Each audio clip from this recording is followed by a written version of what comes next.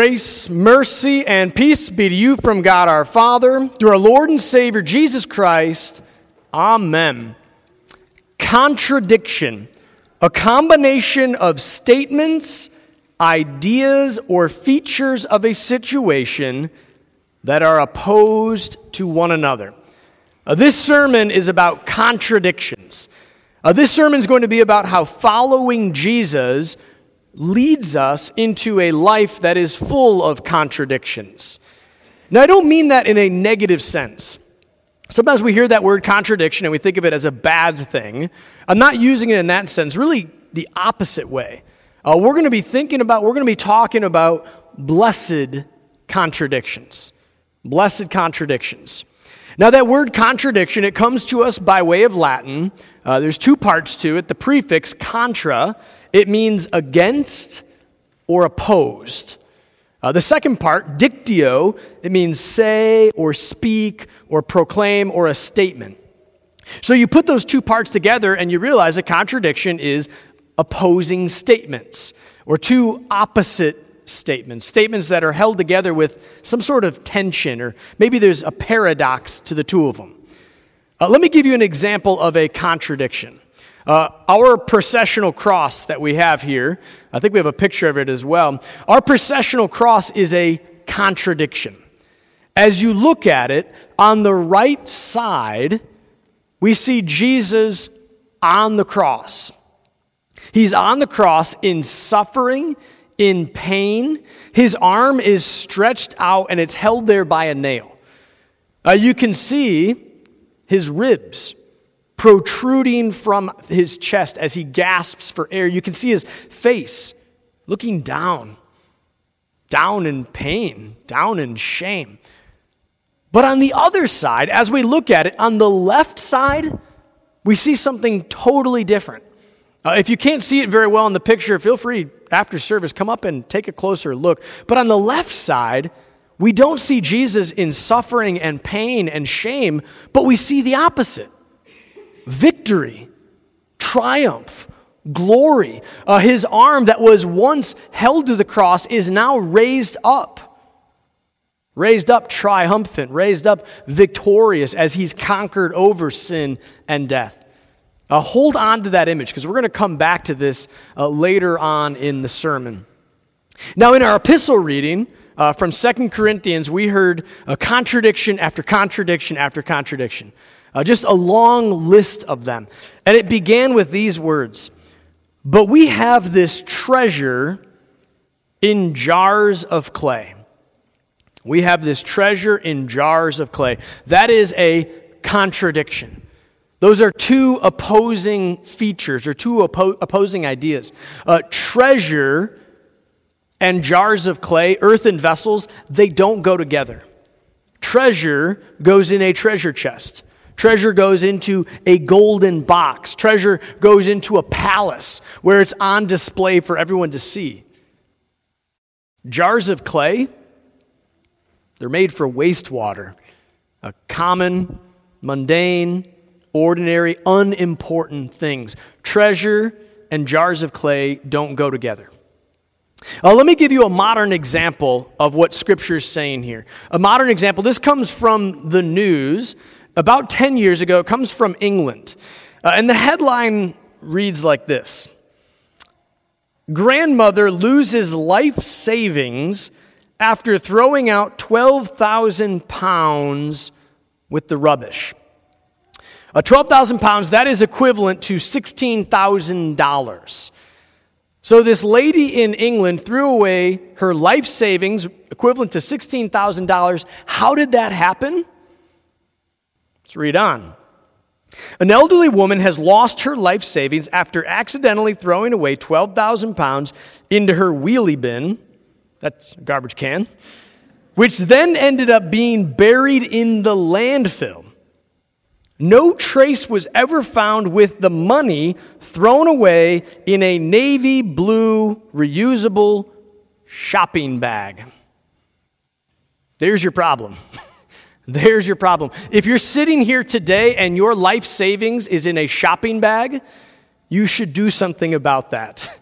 You should go home and you should put it in a bank or in a safe or really anything other than a shopping bag. Those things don't go together.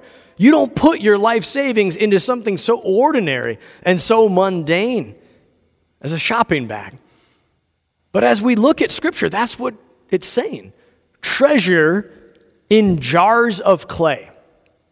Now, this treasure that Scripture's talking about is not monetary. It's not a gold, it's not cash, it's not rubies, it's not diamonds. This is a totally different type of treasure. This is the knowledge of God. That's the treasure that Paul's talking about here. The knowledge of God, the truth of God, the wisdom of God, knowing who God is and what he does. You could say it's the good news of Jesus. It's knowing that God loves you.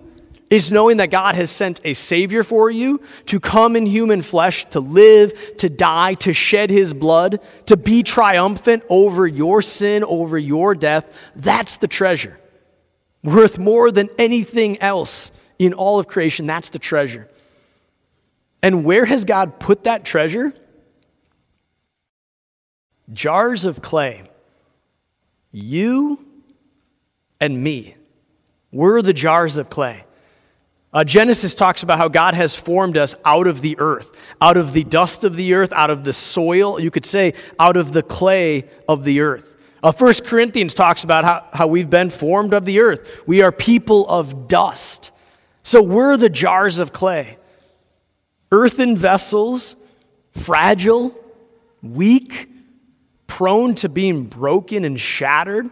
God has put his infinitely precious treasure into you and to me. Why? Why would God do that? Is God being silly?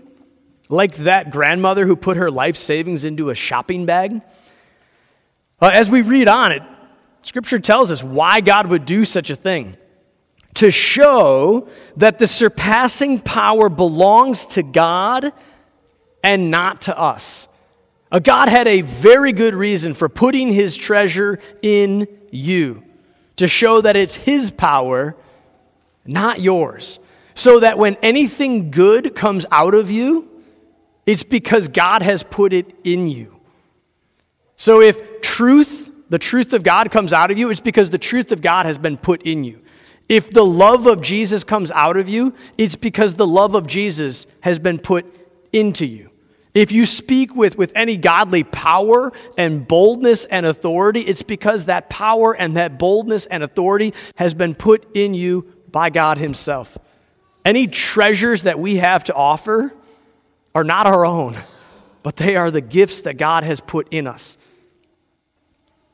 Now, as we go on in this text, that's not the only contradiction that we have. Not only treasure in jars of clay, but there's more of these. A whole long list of them. Going on in 1 Corinthians or 2 Corinthians 4, we are afflicted in every way, but not crushed. Perplexed, but not driven to despair. Persecuted, but not forsaken. Struck down, but not destroyed. Always carrying in the body the death of Jesus, so that the life of Jesus may also be manifest in our bodies. One after another of these tension-filled, blessed contradictions.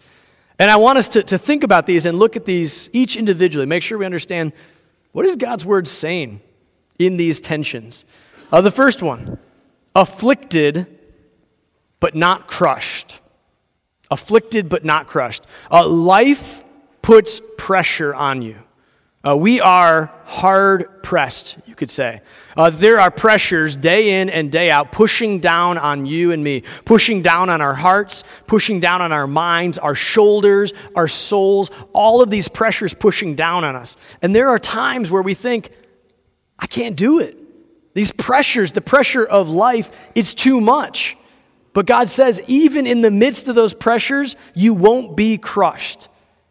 Even if you're walking through the valley of the shadow of death with pressure down on you, the good shepherd goes with you, carries you, promises you won't be crushed.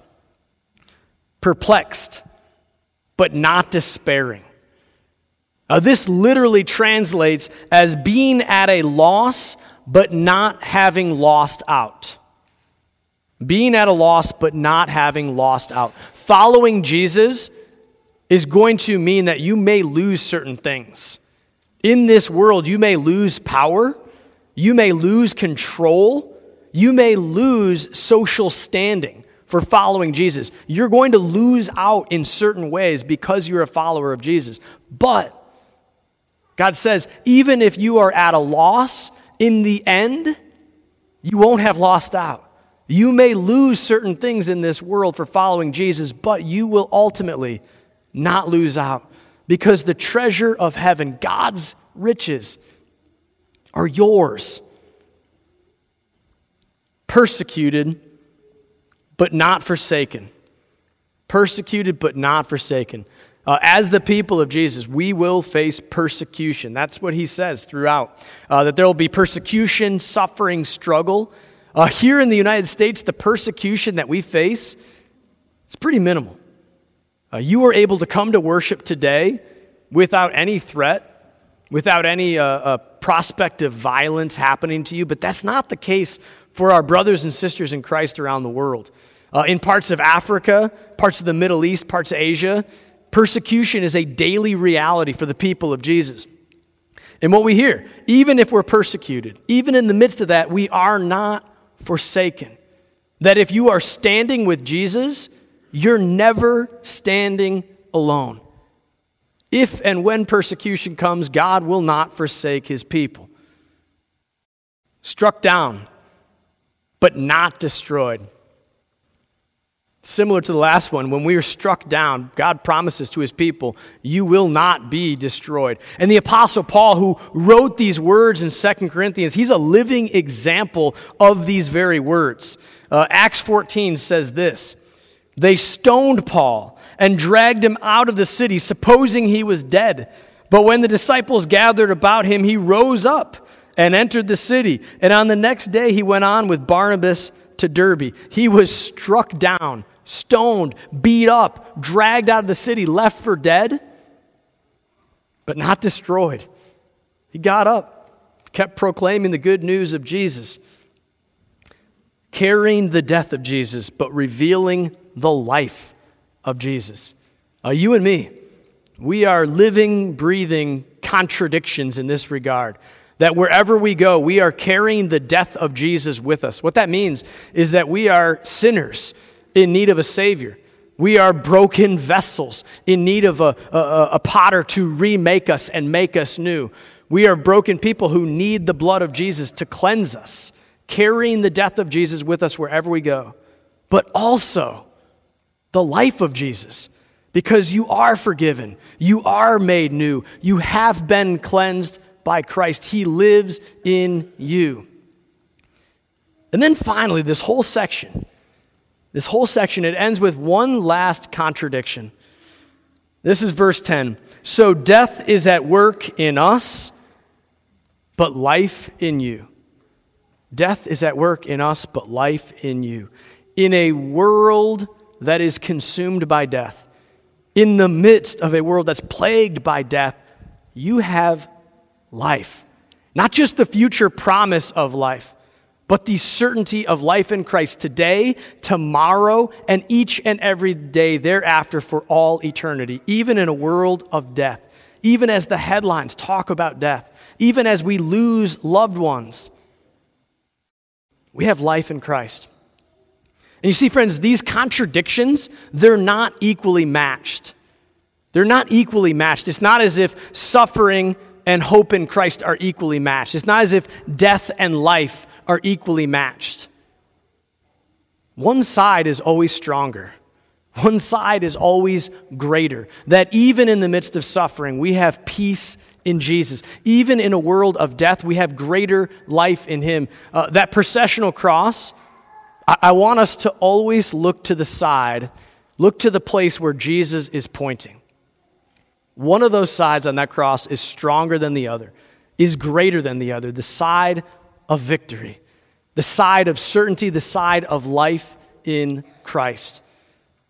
This is most certainly true. Now may the peace of God, which surpasses all understanding, guard your hearts and your minds in Christ Jesus to life everlasting.